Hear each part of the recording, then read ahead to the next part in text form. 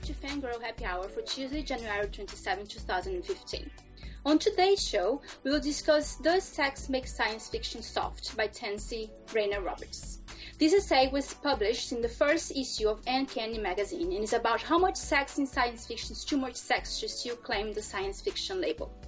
After that, it's time for the Hugo Awards, a set of awards given by fans annually for the best science fiction or fantasy works of the previous year. Hugo season is in full swing at this point, and we'll be weighing in with our thoughts on the discussion so far. Lastly, we will officially begin our year of Kate Elliott by reading the very best of Kate Elliott, the first collection looking back over her short fiction publication history. With me today to talk about all these things is my fellow fangirl, Renee. Hi, Renee. Hey, Anna. How are you? I'm pretty good. I'm mildly sick, so we're going to apologize to everyone now for any horrible coughing that occurs. I have the plague. It's fine. It's not contagious over the podcast. Oh, good. That's good to hear. Well, not that you were sick, but that it's not contagious. So do you have any news to share? I do have one piece of business to talk about. Excellent. Okay. The last episode, we just sort of dived in and we didn't really talk about, number one, our music, or number two, our art. Yeah.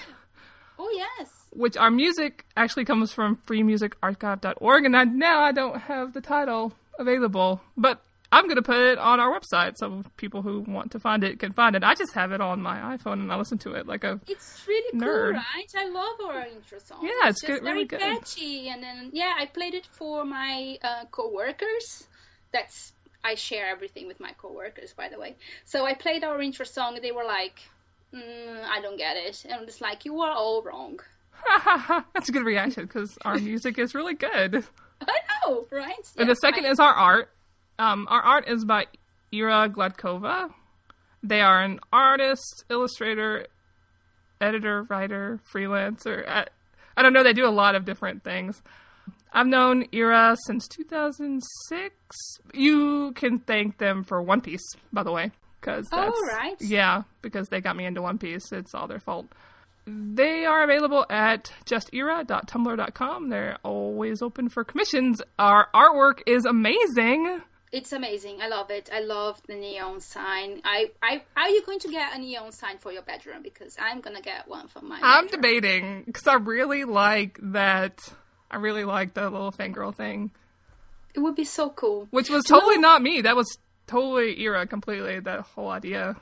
No, the thing with the glass and the happy hour coming out of the glass is like a drink. It's really cool. It's better, like, the first draft was great because when I showed it to several people, they were like, "Does that say cum girl on it?" I'm like, oh, we need to fix that. No, awesome. It is true. That was my first reaction as well. I was like, this fan sound looks slightly like cum. That's probably not a good idea. Oops. No, thankfully it worked out. That's why you have multiple rounds of edits. Tragedy avoided. Yes. So, and that's it for business. I'll link to all of these in our show notes. Okay, excellent. So let's dive in. Yeah. In the November-December 2014 issue of Uncanny magazine, Tansy Rayner Roberts wrote the essay, Does Sex Make Science Fiction Soft? This essay starts with the question, how much kissing and flirting can a story take before it doesn't deserve to be called science fiction anymore? It then proceeds to examine and challenge science fiction's uncomfortable relationship with romance. So, Renee, you read the essay. Yes. What did you think? I liked it. I actually didn't really identify so much with the other stuff. I went to the part where she was talking about romance fiction and how she kind of brushed to the side because of, like, internalized misogyny. I'm like, that's totally me. That's definitely me. Right, that is really interesting. I think I can say that I had that as well at some point, but it's interesting that I came into science fiction from romance. So I actually started as a romance reader at one point in my life when I decided not to listen to those internalized voices. So I started reading a lot of romance, and then I started to read a lot of paranormal romance, which is nothing less than romance and fantasy together. And then I started to read a lot of science fiction romance. And then I jumped into science fiction and fantasy without romantic elements. It was the other way around for me. So that the whole thing of disregarding science fiction that has romance never really was my thing. So it's kind of an alien concept for me. And for me, I did Sweet Valley, I did Babysitter's Club, I did these little books called Love Stories. They were like a franchise, a book franchise. I guess you can have those, because that's not mostly what my library carried. My library was a one-room building, one room. It was the size of like a small apartment. It was really tiny. And like looking back now, I'm just like, wow, that was really small. No wonder I didn't get to read a lot of books for my age group, because there just wasn't room.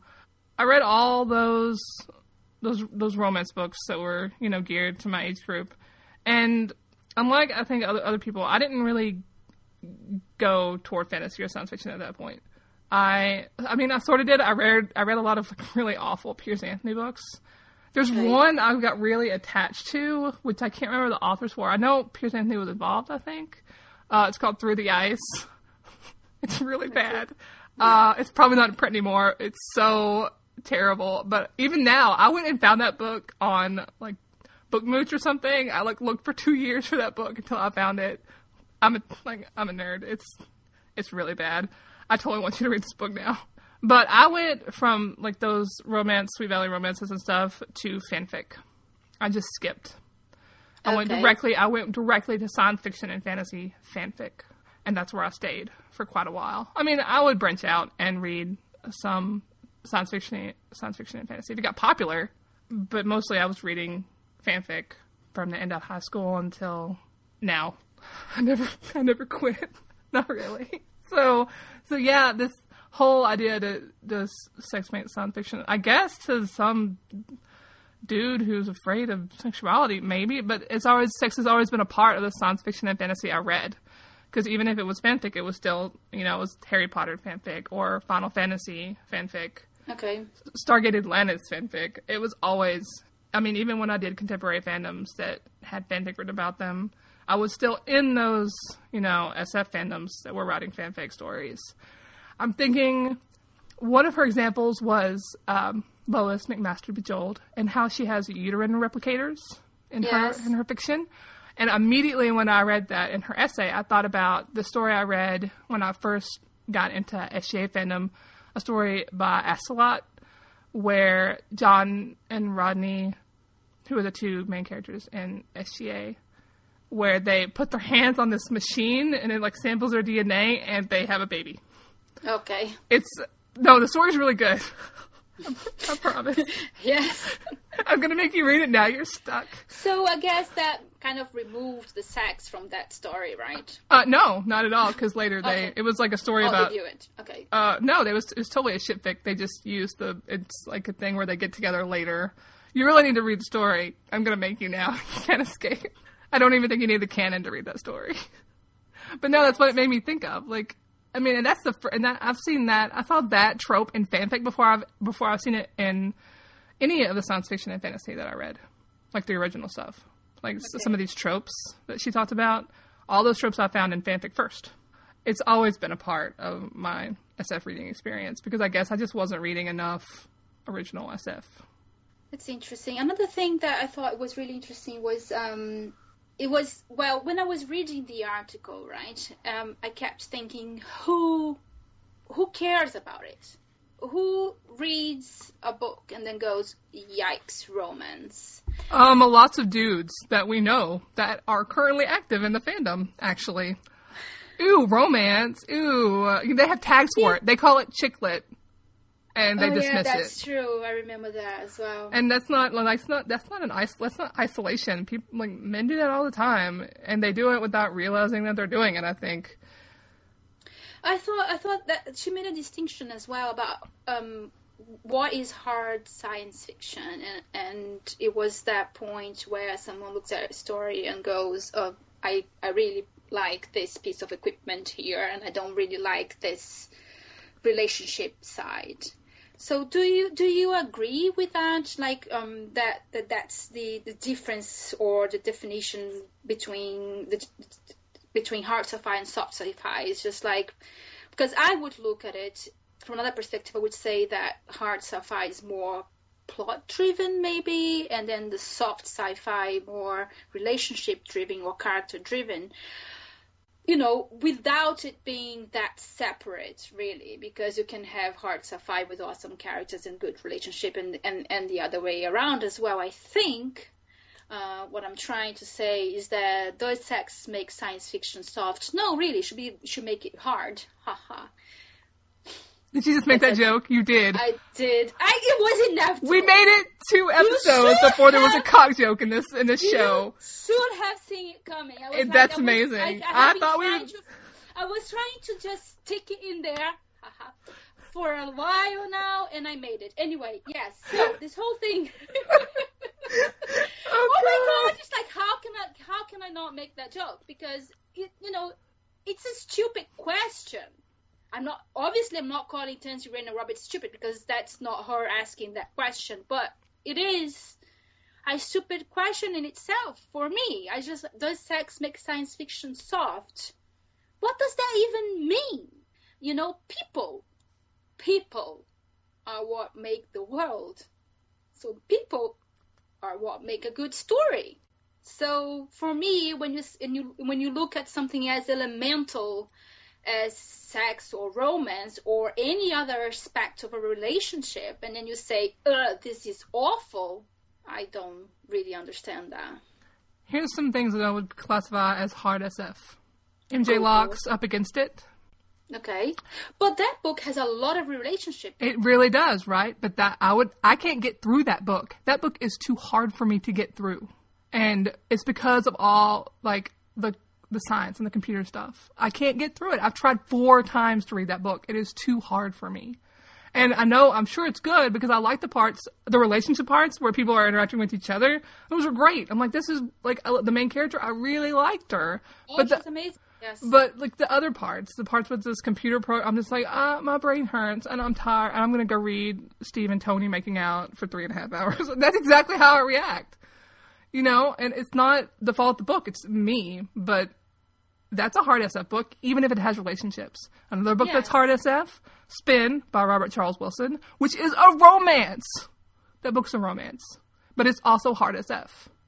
Right. So, another one, yeah. Well, that was, I think, the only hard SF that I read this year was The Three-Body Problem. And you said it was bad at character. It was bad at character. It was terrible. It didn't make it a bad book, not for me, but it was really bad at character, that characterization. And there was quite not a lot of relationships or anything that was really well developed, or to the point that where I think it has been well developed. But it was still a good book, like I said. My problem with this question is that it requires people who read romance, i.e. women, to generalize. It requires women to take up, like, this defensive position about caring about relationships. That's the problem I have with this question. That's the problem I have with it. Inherently, it puts us at a place where we have to stake out ground, and that's not really. That's where people are going to come from when they're like, well, this can't be hard SF because people have sex in it. Well, okay, enjoy your really reductive version of science fiction and fantasy. Even the classic SF that I've read has relationships in it. So where is this coming from? Is this like a new thing? I don't know. That division sounds just very forced to me. This whole conversation just sounds really... I don't understand it. Oh, I do understand it, of course, because, I have been experienced things in this field for a while now, so I know what this all about. But from personally speaking, I just don't get it. Like, is it coming out of this whole move to, like, put things in the girl box and the boy box so it's easier to market them? Well, like she says, there are women who also ask that question, who also have that reaction. I mean, yeah, I was one of them, but I grew out of it after I got old enough. I think if you can't exist on Tumblr, and that's like internalized misogyny 101. Like, you get smacked down, and I'm sure people still have it. But, like, as soon as you start reading more widely, that gets challenged and it gets taken apart.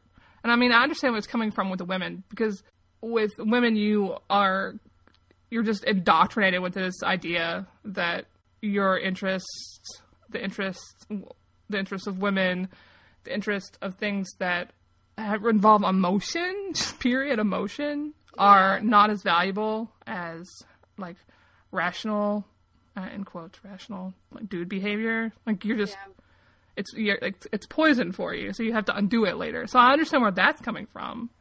But, like, I just don't understand, are there still men in fandom who are actually making this argument? Is that where is this coming from? That's what I want to know. Like, where are they? Yeah, I don't know. Are they real? I haven't seen it. But I think it's worth saying that, you know, sometimes people just really don't like to read about romance and characters. And it's totally fine as well. No, there's plenty of space. The idea is that we had to be shoved out of an entire category of science fiction. Divided, yes, exactly. So it's like if we even inhabit it, we're sullying it. Is that it? This question just really confuses me. No, I know, and I think that also there's another thing that I feel myself being defensive about is the romance aspect as well, in the way that, okay, so let's say there is a hard science fiction, there is soft science fiction, and then people say, oh, soft science fiction is just romance novels or just sci-fi romance, you know, and I don't want to be defensive about it either, because science fiction romance is actually a very important, thriving subgenre of romance, and it's totally okay. And I don't want to take that from them as well, from that subgenre. There is actually a really good blog called The Galaxy Express that is only about science fiction romance. And it's really interesting. They have essays, they have reviews, and they talk about a lot of books. So I highly recommend that one. Actually, if you are listening to this and you want to read more about science fiction romance, this is the blog to go. But yes, so I'm really... I worry about that as well a little bit, in the way that I worry about many things. I no longer worry about, I say that, but that's a lie. I worry about everything. Yes. But this question to me, the answer, it's obvious a rhetorical question. Yes. I mean, the only right answer is no. No. And if you say yes, well, then your opinion no longer matters to me. Because there's space, like, if hard SF is only about, like, gadgets and shiny MacGuffins, and there was my partner read this book series by Henu Rajanimi, I think his name is pronounced, hopefully, and he was like, this is the weirdest crap I've ever read. But he enjoyed it, but when I tried to read those books, I was like, why do I care about these people? I don't. But the thing is, there's room for those books, but there's also room for Spin, which was about relationships, and Hard SF both, which I love Spin. It was great. And I'm sure there's other Hard SF books I would like if I could get over my fear of feeling like an ignorant jerk every time I picked one up, which Up Against It really did not help with that. I was like, well, I'm done with this book, and I don't know how to go back or try anything else because I feel like I'm going to be made out to be an idiot again. I don't like feeling like that when I read, which is mostly why I don't read that stuff. But there's room for both. So why is this question even being posed? Exactly. I don't know. Does anyone know? That's why she wrote the essay, isn't it? Yeah, I guess. to figure it out. So do you have any recommendations of good science fiction with romance or good science fiction with relationships? I made a list. I don't think I read enough. I don't read widely enough yet. I'm working on it. I mean, Tandy's essay has a bunch of recs. So what are your recs? Recently I would mention Ascension by Jacqueline Konayagi. It's in space, it's in a spaceship, and it has a very strong side of romance there, and it's polyamorous romance as well, which is awesome. There is the Paradox series by Rachel Barr, which is, aliens, save the world, and also shag your co-worker. That's an excellent series. In space. Excellent series. I highly recommend that one. Yes, I read that one. It's good. It starts with Fortune Spawn. Another one is, and then I read quite a few last year, actually, that were really, really good science fiction. Not necessarily with romance, but much more character-driven and about relationships between people, not necessarily romance, like I said. So there's Lagoon by Nnedi Okorafor, that was excellent. Seeker Star by Susan Jane Bigelow. Mars Evacuees by Sophia McDougall. They are all excellent science fiction with their character-driven. See, I think I'm mostly reading in fantasy right now with that stuff. Like, I'm reading Maggie Stiefvater's The Raven Cycle, which is not romance in the particular, even though the blurb they put it in the girl box. So they market it a certain way, but it's definitely about multiple types of different relationships, generational relationships too. Then I'm reading, obviously, I'm diving into Kate Elliott's backlist, and she writes about sex and romance and attraction in really excellent ways. So obviously I think I'm just doing it in fantasy right now and not really in science fiction. So is there an equivalent to this discussion within fantasy? Is there such a thing as hard fantasy and soft fantasy? That's a good question. I don't know. I've never, ever heard anything like this in fantasy. It's always been in science fiction. Maybe somebody can correct us. I don't know. No, but I think there's also that thing where women write fantasy and they are not as well regarded as their male counterparts because they include a lot of sex or romance in their books as well. I've heard that. But dudes do it.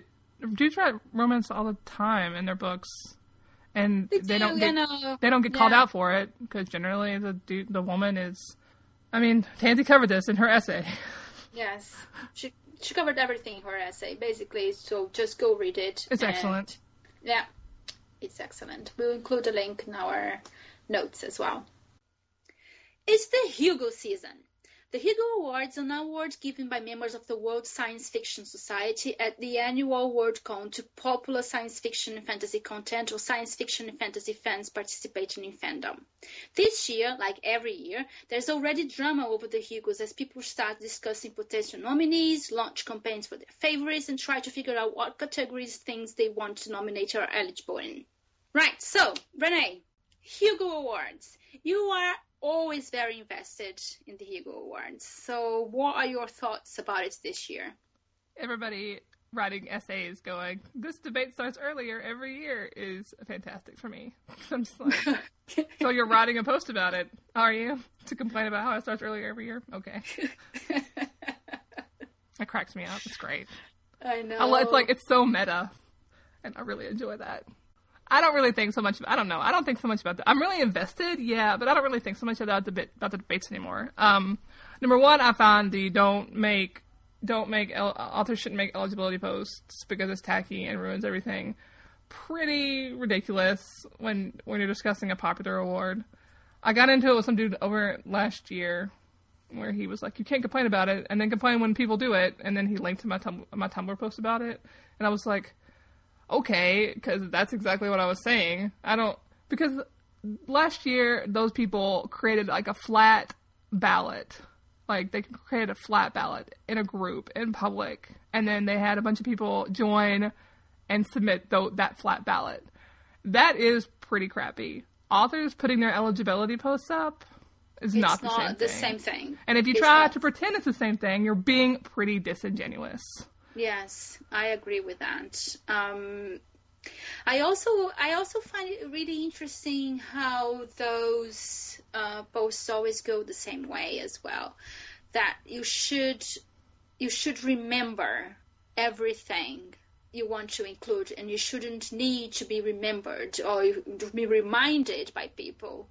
Because one of the things for eligibility posts is where you are reminded of what people have out there, right? So you're reading your favorite author, you're reading other blogs, and people are reminding you of all the things that are out there. And I need that. I need that today. I was trying to remember my top 10 books of last year, and I couldn't remember. I had to go to the blog and see what they were.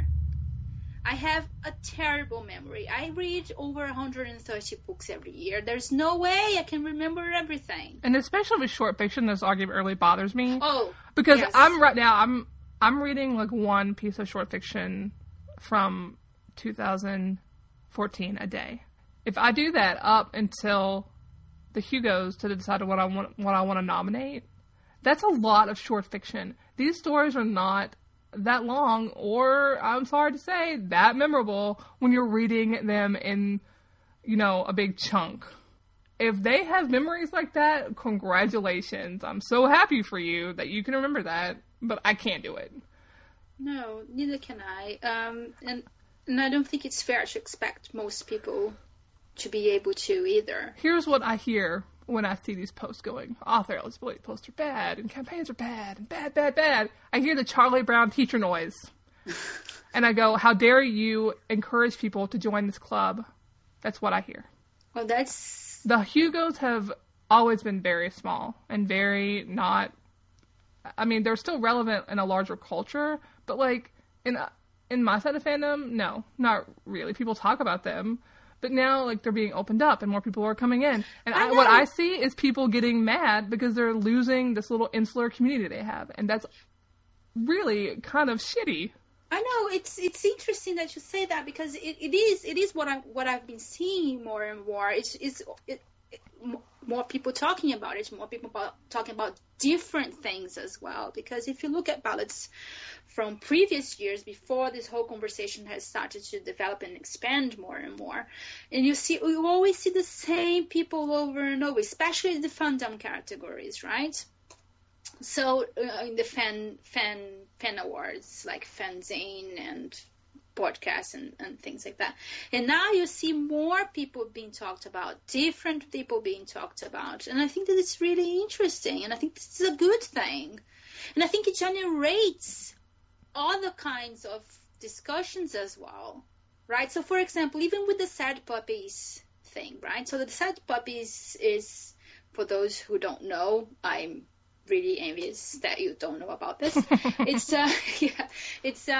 a group of authors and fans mostly right wing. Let's not leave that out. Yes, okay. Who get together, and this is the third year that they are doing this, I think. And they put together a ballot, and they suggest that their fans and their followers all nominate the same ballot.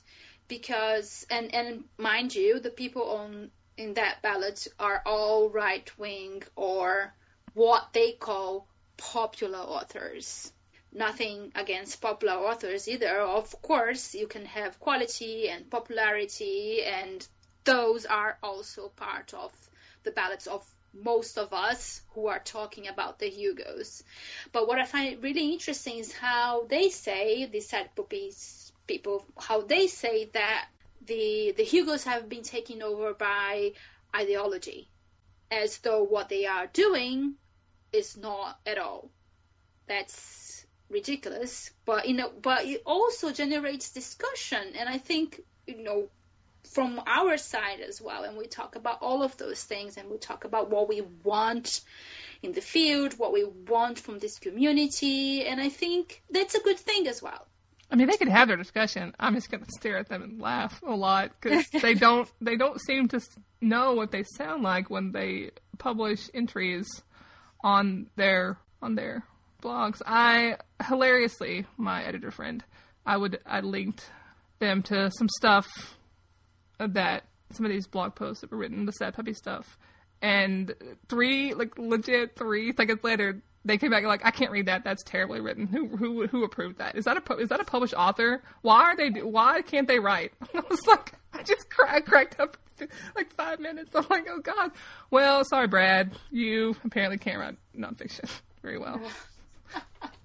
I mean, I feel kind of mean laughing about it. Like, Lord knows I'm not the greatest writer that ever lived. I'm still pretty bad at writing. I have to work really hard at being good at writing. I just kind of wish their requests to fill the Hugo ballot with actual valid popular authors who are selling well and have the right politics were just better presented with less logical holes. I mean, that's not... I would like for them to keep writing them. It's very entertaining, but I would also like them to be better written. Maybe that's asking too much. So that's how I feel about that whole Sad Puppies debate. I just find it amusing. They're going to continue doing it, whether or not I complain about it, whether or not they get censored over it. I'm curious to see whether they are going to make it again this year, like they did last year. Well, they're a bunch of laughing stocks after last year. I don't understand. Like they did so poorly. Well, they still made the ballot, which is what they want, isn't it? Well, I guess, but this is to prove a point. It's really a poor way for history to remember them. I don't think in 20 years when the fandom of that era, however it exists on whatever virtual or random existential platform it exists as, looks back at these ballots, at these stats. I don't think they're going to remember that these dudes were trying to make a political point. I think they're going to look back and be like, wow, that's embarrassing. Really? Well, maybe nobody was going to be talking about the Hugo Awards in 20 years' time. That's also true. It might become irrelevant. That's possible. I mean, there's other stuff happening with Hugos, not just Sad Puppies. Like, there's really good things happening, too. Yes. Lots of posts, lots of, like that blog that you recommended. Oh, Chaos Horizons. Yeah, he's been doing this study for several months about trying to predict what's going to be on the ballot for the Hugo Nebula using, like, stats from Goodreads, just based on popularity. And so he's using some other data, too, like best of lists, he's looking at other awards lists. I'm not quite sure.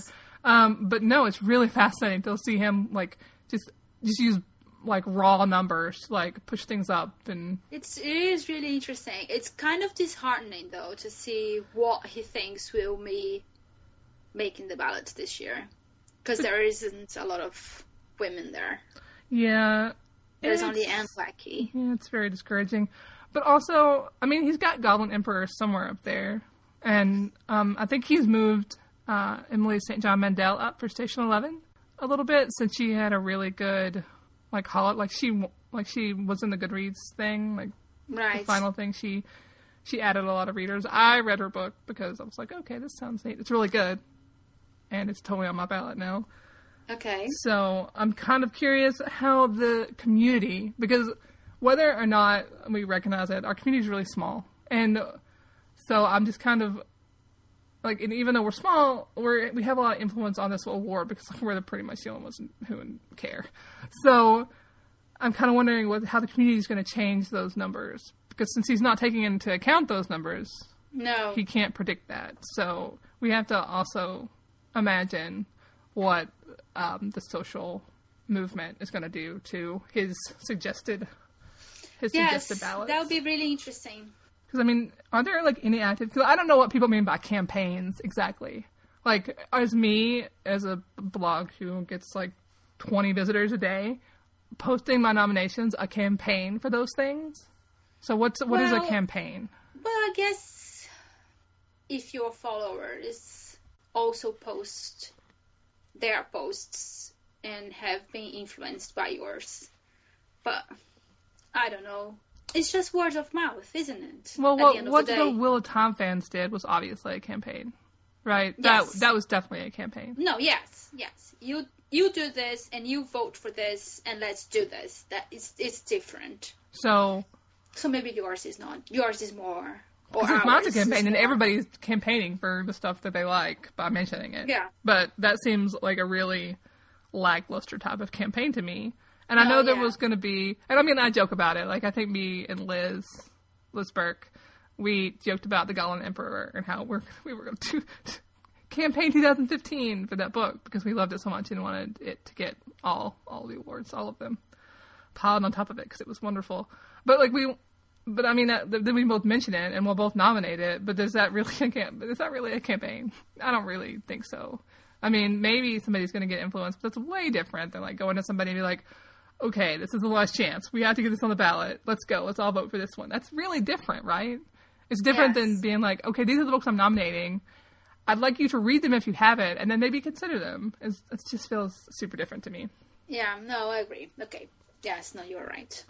Yes, I love that. I'm going to put that as a ringtone. So the one thing that I would love for it to happen would be to have a YA book for best novel up there. No. But I don't think there is any with enough readership to make it. Here's what you need to do, Anna. What do I need to do? Tell you me. need to wait for the last Raven Cycle book to come out. And then do the series thing. And then we need to campaign. Us together, we could do it. That could happen. Okay. I haven't read that yet, but okay. You're gonna I don't know if you're gonna be happy with yourself or mad at yourself when you finally read the series, because you're gonna be like, I missed out on this. Yeah, because I already know how you're gonna react. I have the 3 books here waiting for the final one, and then boom, it's gonna happen. That's my plan. I really wanted to see Cuckoo Song by Frances Harding there, but I don't think it's going to happen because also it has only been published in the UK so far. Yeah, so I think that Lagoon too. Lagoon's going to struggle that way as well. I know. Although I've heard great things about it, I really wanted to read it. It's really good. I would like to put that on my ballot. But I think it'll be eligible next year because it comes out in the US. So I know, but this is the thing, right? I was reading the rules today. So the rules say that officially a book is only eligible on the year that it's first published. But there is a loophole in which every convention can break that rule should they wish to make it also eligible on the year that it's being published in the US. But I think they mostly listen from year to year, and you need to be able to know this somehow before nominating your... But mostly they go with what generally they go with what the fans want. I'm still bitter over Mary Robinette Kowal's story that one year. So generally they go with what the fans want. Generally, don't they? Like they just it's a fan award. And next year if the fans decide Lagoon is great, we're all going to nominate it. Surely whatever. I don't know internal politics of Hugo committees. They change every year. So who knows?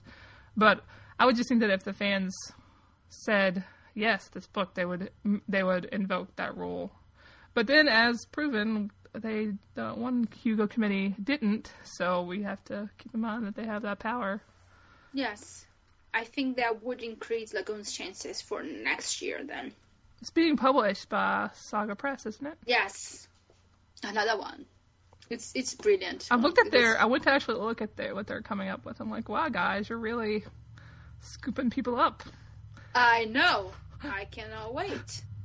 Hugo's 2016, every book on the ballot is a Saga Press title. Saga Press, yes.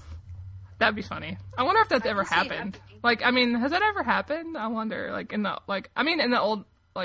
the past, maybe, because maybe there wasn't that many publishers, but then, I wonder if a year Tor was only Tor, or... I mean, that's shaping up to happen. Tor.com with the short fiction. With the short stories, yes. Not just short stories, but I feel like all short fiction eventually it's just gonna be like Tor all the way down the list.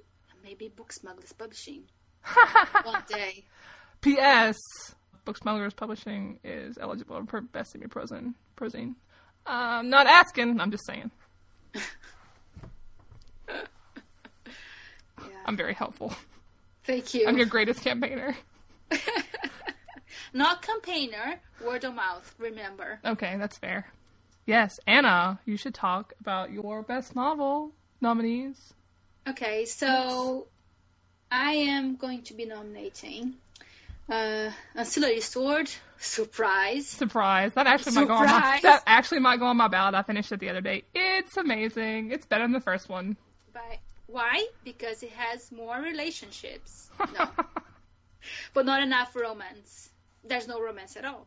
And I wish there was some romance. But let's not go there.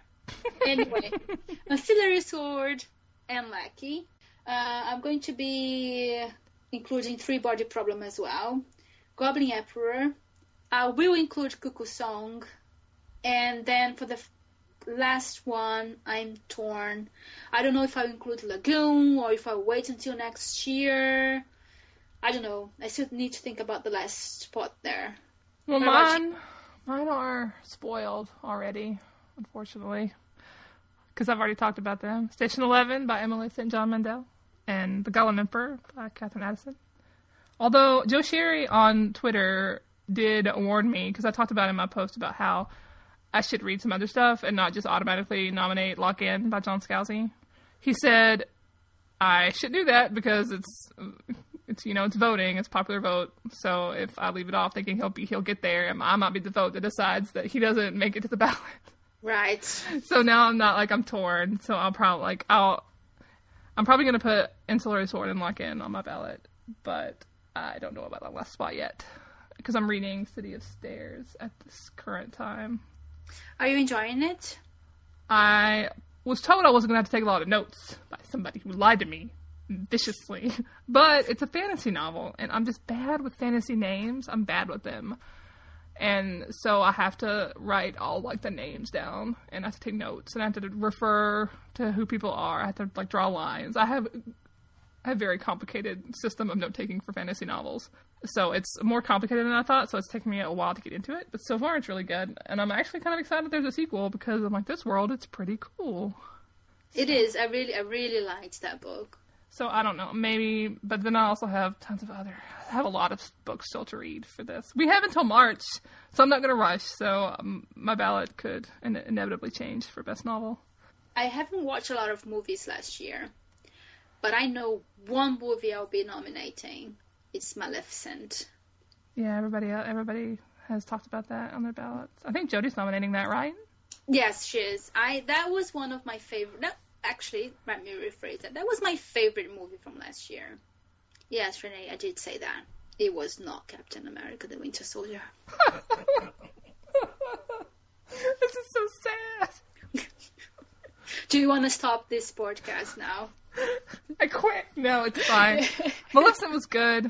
I liked it. I had a little problem with it. It didn't feel like it knew what it wanted to be until the last 20 minutes.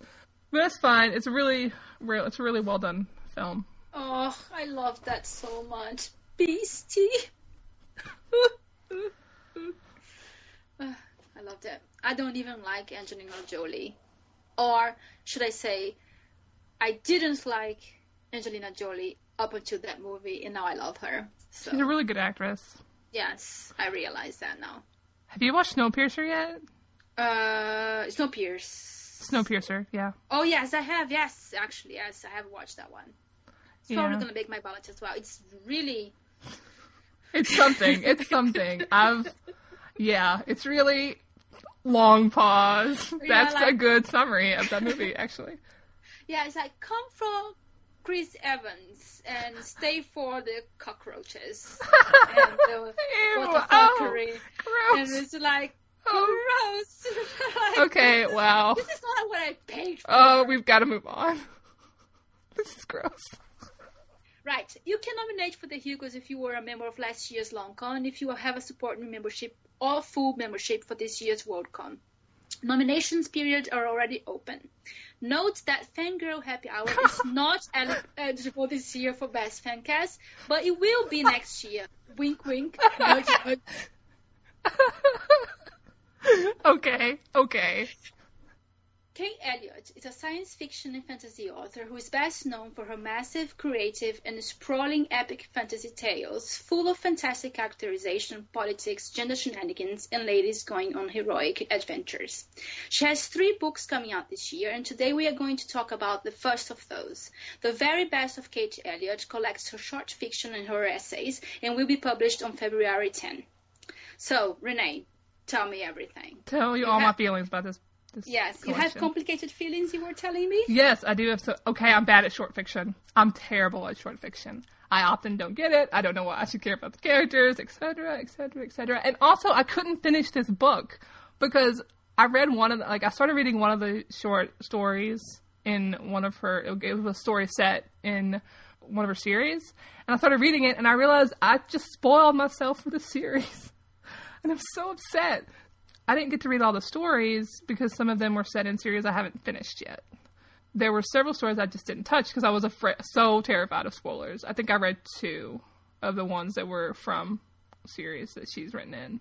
All so right. that's my conflict about this collection, is that I just completely missed the spoiler warning, because it actually tells you the title is like Yes. a so-and-so story, but I just missed it, and I just started reading, and I was reading along, minding my own business, going, this is going to be great, I'm excited, and boom, spoiler, and I'm like, no, that's terrible, I didn't want to know that. So That's interesting. I don't care about spoilers. Yes, I know. I don't I don't care about being spoiled, so I read everything. Even though I haven't read most of the series yet. I loved it. I loved every single story. I loved the characters. I loved the worlds. I loved how varied this collection is in terms of the types of stories it includes. You have fantasy, you have science fiction, you have stories with elements of horror, you have romance, you have sex, and you have torture, and you have magic, and it's just, I was completely enamored with it. And I just, obviously, the greatest, biggest point of this collection is how it is focused on female characters. In the introduction, she talks about stories being written with women being heroic, women doing things, women just living their lives to the fullest, regardless of what exactly do they do in life. And I felt that all of those stories combined just provided this whole tapestry of female characters that were amazing. Technically, you could subtitle this anthology like the very best of Kate Elliott. If you don't pay attention to the ladies, you're fucked. That could literally be a subtitle to this anthology, because all the stories I did read were like, wow, maybe if you paid attention to the woman, you wouldn't be dead. So, no. I think I'm conflicted about the spoiler aspect. I really did like most of the stories. Obviously, with short fiction, it's hit or miss for some things because I just don't get them. I have a lot of trouble engaging with really short pieces if I don't know the characters already, which really makes me upset. I really wish I had finished more of her work. I could have read more of the stories without being terrified I was going to be spoiled for the series. Because if I get spoiled for the series, I might not finish the series, and that would just be depressing. Oh, wow. So, yeah, spoilers are not good for me, because I'm just like, well, I know it already, so why bother? Welcome. Oh, interesting. Yeah, no, I'm really weird. So, what were your 3 favorite stories out of the whole thing? Oh my god, what were my... Okay, so I Pop quiz! Favorite stories! Okay, so I loved the ones in the Crown of Stars series. I loved the first one, which is The Ride in the Shore of the River of Death. I thought that's the first one in the collection, and it's about this girl who is supposed to have this role, this predetermined role in life, and she's gonna do this, and she's gonna get married to this person, and then she finds a different path to follow. And I loved that story. And the other one that's also in the Crown of Stars is a simple act of kindness, which is exactly that. Simple act of kindness is also about a woman finding her place in life under her own rules. The other one that I liked, and I didn't think that I had liked it at the time that I read it, was The Gates of Jorium. I think that's how you would say it, which is this story about this woman who is locked in a cage outside a castle. And to begin with, we don't know why exactly she's there or how long she's been there for. And this whole story is about this woman in this cage, right? And she keeps thinking about her past and how she got there. But at first I felt, well, where is the agency of this person? And I think this is a really interesting point of the story, that it's exactly that. It's just that something that happens to that woman, to her, not out of her own actions, but then it is from her perspective, and that makes all the difference. So that really stayed with me, that story. And then I loved all of the essays. My 3 were, you share one with me, which is actually my second one. My first one actually is the Leaf and Branch and Grass and Vine, where a woman who, like, she has a family and she lives in a small town who's kind of being plagued by these, I guess, warlords. They're being plagued by the warlords, and the only person who can kind of keep control is this general, who she finds wounded in the woods. So she saves him and then goes on a quest to get him returned to his family. There's 2 reasons I like this story the best. Number 1, it feels like there's some gender stuff happening in it. I probably need to reread it, but it actually feels like there's some gender stuff going on that I didn't really catch until the very end. And then number 2, it's just this woman randomly going on a quest. And being really witty. Yes. And it was really clever. Yes, right? It was super entertaining. I was like, I just kept... Yes. It was like a little tense because I kept waiting for her to get caught, and then she would just turn it around and like make them look, the people who could like hurt her look like fools. It was really excellent. The second one was the one that you liked, The Gates of Jorium. You asked where was the agency, and that's a good question, and I don't really know how to answer it. I think the reason that I liked it is the way she eventually retains the knowledge. Like, in the very beginning of the story, where she's with the magicians and she asks the wrong questions. And later in the story, she's in this cage and she learns to ask the right questions. Yeah. So she grows up a little bit, and I thought that was really excellent.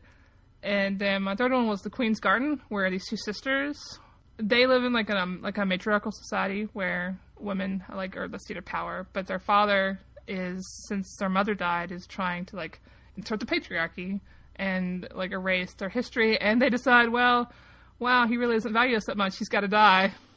It was perfect. It was amazing. I love that story. I loved all stories. So those three stories, it was really funny too. It was really funny, but those 3 stories were really, really great. The essays we've read before, right? Yes, and I actually included the last one, the status quo doesn't need world building, in the Speculative Fiction 2013 collection.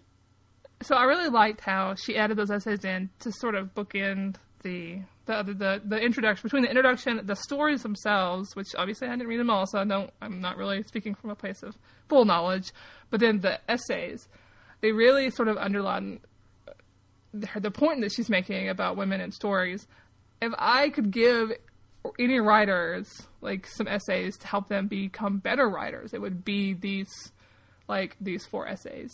Yeah, because they cover everything. So they're so rich with knowledge to make your writing better, to critique how you look at the world, so your writing doesn't reflect the really gross cultural garbage. Exactly, and I think it's very helpful for writers, but it's also very helpful for readers as well. Another thing, I saw her at FantasyCon last year in England, and every single panel that she's on, it was just superb. It was amazing. It was full of knowledge. She was smart. She was knowledgeable. She was helpful. It was really mind-blowing. I really admire Kate Elliott as a person and as an author. And sometimes that admiration doesn't happen with a lot of authors. I'm glad that I'm able to say that I admire her as a person and as an author, as an author as well. It's because all her writing is so considered, and she really takes the time, right, to make you understand. Have seen her talking about how she comes up with all of the elements of her worlds, and just so much thought that goes into it. It's just amazing. I went and I bought all of her books after that, right? So I just need time to read them. You own all of them? Yes. That's amazing. You even own like the crown of that one series, or her long. Yes. Oh I my really goodness, that's. Yes. So you've surpassed me at this point. Congratulations! I don't own all of her stuff yet. I just have it on a list. Yeah, I know. I just need time because they are massive books. Yeah. So in one of her essays, I think it was just because I had been on Tumblr, like right before I went to read one of the essays. In one of the essays, and now I can't remember which title it was. I think it was the one about the gay, male and female gays. She has a quote that says, "In the U.S. in particular, I perceive what we have like as a cultural comfort in looking at women sexually, although this is changing, a discomfort in looking at men sexually," something like that. And I was just like, wow. So she was like, although this is changing, I'm like, yeah, because Tumblr. And yes. And a lot of people will make fun of Tumblr. Obviously, I've gotten into several arguments this year with people who write Tumblr off as like a platform for girls. Oh wow! Yeah, literally a platform for girls. Even though girls specifically, even though most of the people I know who use Tumblr are over 30. So my whole friend group I'm 32. And I use Tumblr. And I have friends that are over 40 who use Tumblr better than me, more often than me, actually. So this idea, like, so there are cultural spaces where it's being, and on Tumblr, right there, we don't just objectify men on Tumblr. We're learning to appreciate women and women's bodies. And I don't think anybody would tell me that I'm just, like, not comfortable looking at men sexually at this point. I don't know who would make that charge, but I thought that was a really interesting point, that depending on what tide pool you're in, and like the SF fandom tide pool feels so nervous about sexuality. They feel so nervous about it, and it's palpable sometimes. And so she was writing this from, like, I assume from a perspective of looking at this particular fandom, that she's got over 20 years experience with this fandom, obviously, this community. So it just feels so interesting to look at her perspective of this fandom who is just really uncomfortable with sexuality, talking about sexuality, appreciating each other in like on a level of attractiveness or whatever, versus, what I know is my home community. I thought that was really fascinating. And it goes back to our first discussion this episode as well. And I think that last essay as well, that she talks about the world building and how it affects female characters a lot as well, because if you don't think about it, you are inevitably going to construct a world in which there will be internalized misogyny somewhere, right? If you don't challenge yourself, if you don't question yourself, and then you will inevitably fall into that trap of having women that belong in either the kitchen or in the bedroom, and if they belong in the bedroom, it's not good enough because it's romance and it's yucky. Yeah, if you ever need anthology ideas, I have so many anthology ideas. We could just have a nonfiction anthology featuring like Tansy and Kate and Liz. I can just go out and collect them like Pokemon, and we could put them in an anthology together, writing amazing things about Pokemon anthologies about sexuality and women, and we could do that. Yes, it would be great. Cool. So yes, so another story that I really liked, even though we each already picked 3. It's fine, you're going to break the rules. Yes, it's fine. I'm a rule breaker, that's me. It's another one that I also liked it more after I read it. It was My Voice is My Sword. It was the one about the group that were enacting... It's a Jaran story. Another one I didn't read because I was terrified of spoilers. They were enacting Macbeth, that Scottish play, for a group of four aliens, right? And those aliens are quite empathic. I'm not going to spoil, but it ends in such a way that just made me pause and think, wow, this is fucked up, but also I felt this. I am also a part of that group that had those feelings that then the aliens absorbed and then act on. It was really interesting. I don't know how much it spoils of Jaren. I think you can read it. Well, I'm going to just read. I own the whole thing. I bought it in ebook format. I bought the whole thing. I'm going to individually just finish the whole series, and then I won't be worried about it. And I'll read it happily without worries. It was really interesting. Do you know how to know a lot about Macbeth? That's my thing. I took a Shakespeare class, and I retained nothing from it because the professor was terrible. He was just not a good teacher. So I had the Shakespeare class where the only thing I came out with was a love for Helen Mirren in that one remake of the thing I can't think of now because I'm really bad with those titles. But yeah, so how much do you need to understand Macbeth to understand that story? Nothing. Okay, good. I don't think so. I don't think so. I'm so bad at like historical literature. I just skipped it. Even though my entire childhood we grew up with one of those like 5-foot bookshelf things, which you can actually Google that term 5-foot bookshelf, and it will pop up what it is. It's like this collection of like philosophy and Greek like poems and Greek mythology, Roman mythology. It's got all sorts of stuff in it, and you would think that I would be better. I'm pretty sure the entire work of Shakespeare is in there somewhere. And you would think I'd be better at this stuff because I had all those books at my disposal. But no, because I was too busy like reading Sweet Valley High. I'm sorry. I'm a terrible person. Right. But yeah, this anthology was really great. I hope she continues running short fiction because I really tend to... I'm like, I didn't like every story in the anthology. Like, there were some I just didn't get. The one called The Memory of Peace, where there's two countries at war.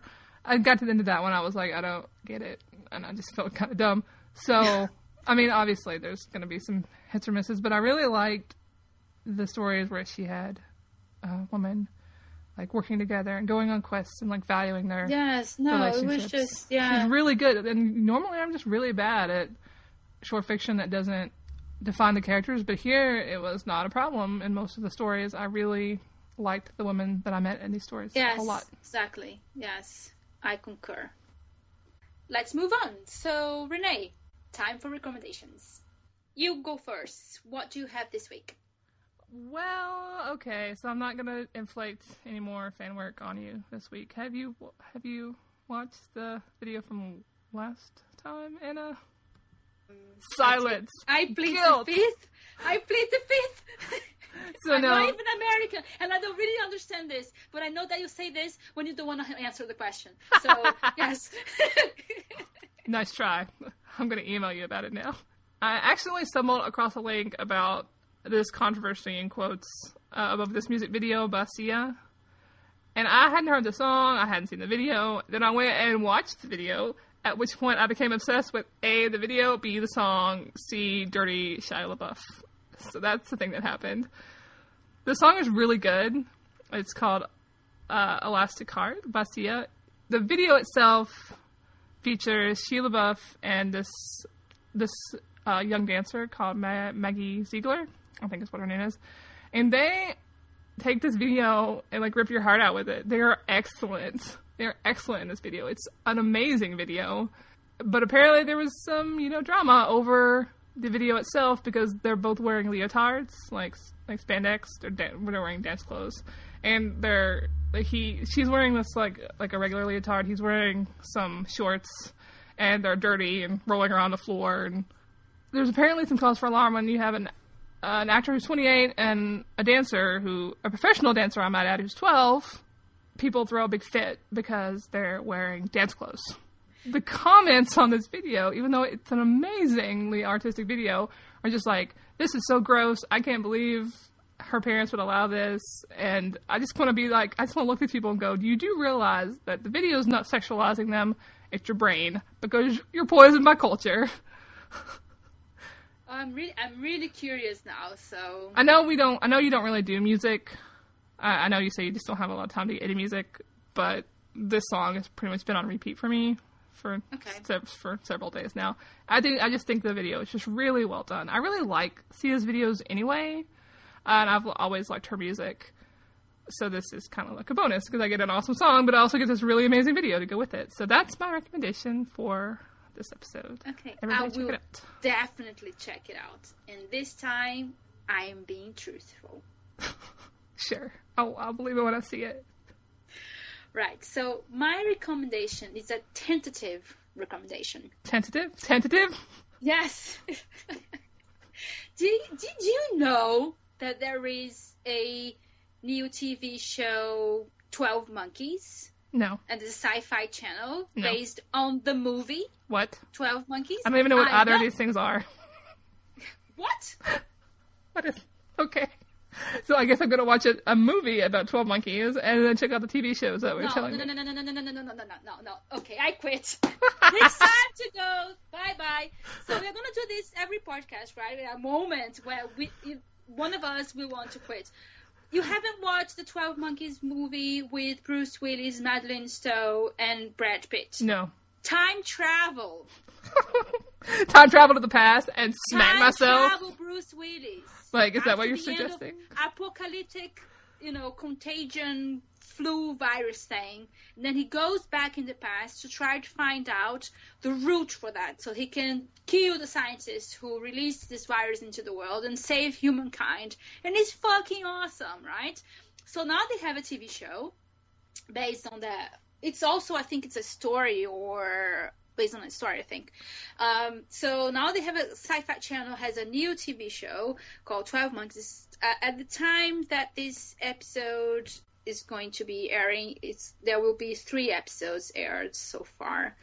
But at the time of recording, there's been 2, and I only watched the first one, and I really liked it. I'm very hopeful that it's going to go well, and they already changed one major thing, in comparison to the movie, and I really liked that change. That change made the first episode for me. So this is why I say it's the tentative, because it can all go to shit at some point, because I only watched one episode so far. They could fuck it up. If you watch the movie, give it a try. I really liked it. It's one of my favorite movies of all time, so that's my recommendation. Okay, well now I have two things to check out, because I haven't seen this movie. I can read that. You have it's just if there is a movie that you like, be like and you're going to be like, Renee, have you seen this movie? Just assume my answer is no. I'm a terrible pop culture citizen and I'm bad at everything. So you're just going to have to assume no. At one point, we will have to do a podcast about that. Oh Jesus Christ! I'm locked in now. I can't escape. Yes, woohoo! If you never hear from me again, friends, it's because she's locked me in a basement with her collections of DVDs. Yes, I think that's something that could potentially happen one day. Yeah. Renee, thanks for talking with me this week. Thank you very much. You can find links to some of the things we discussed today at fangirlhappyhour.com or our Tumblr at fangirlhappyhour.tumblr.com. You can email us at fangirlhappyhour@gmail.com and find our Twitter feed at fangirlpodcast. For both myself and Renee, thanks for listening. See you next episode.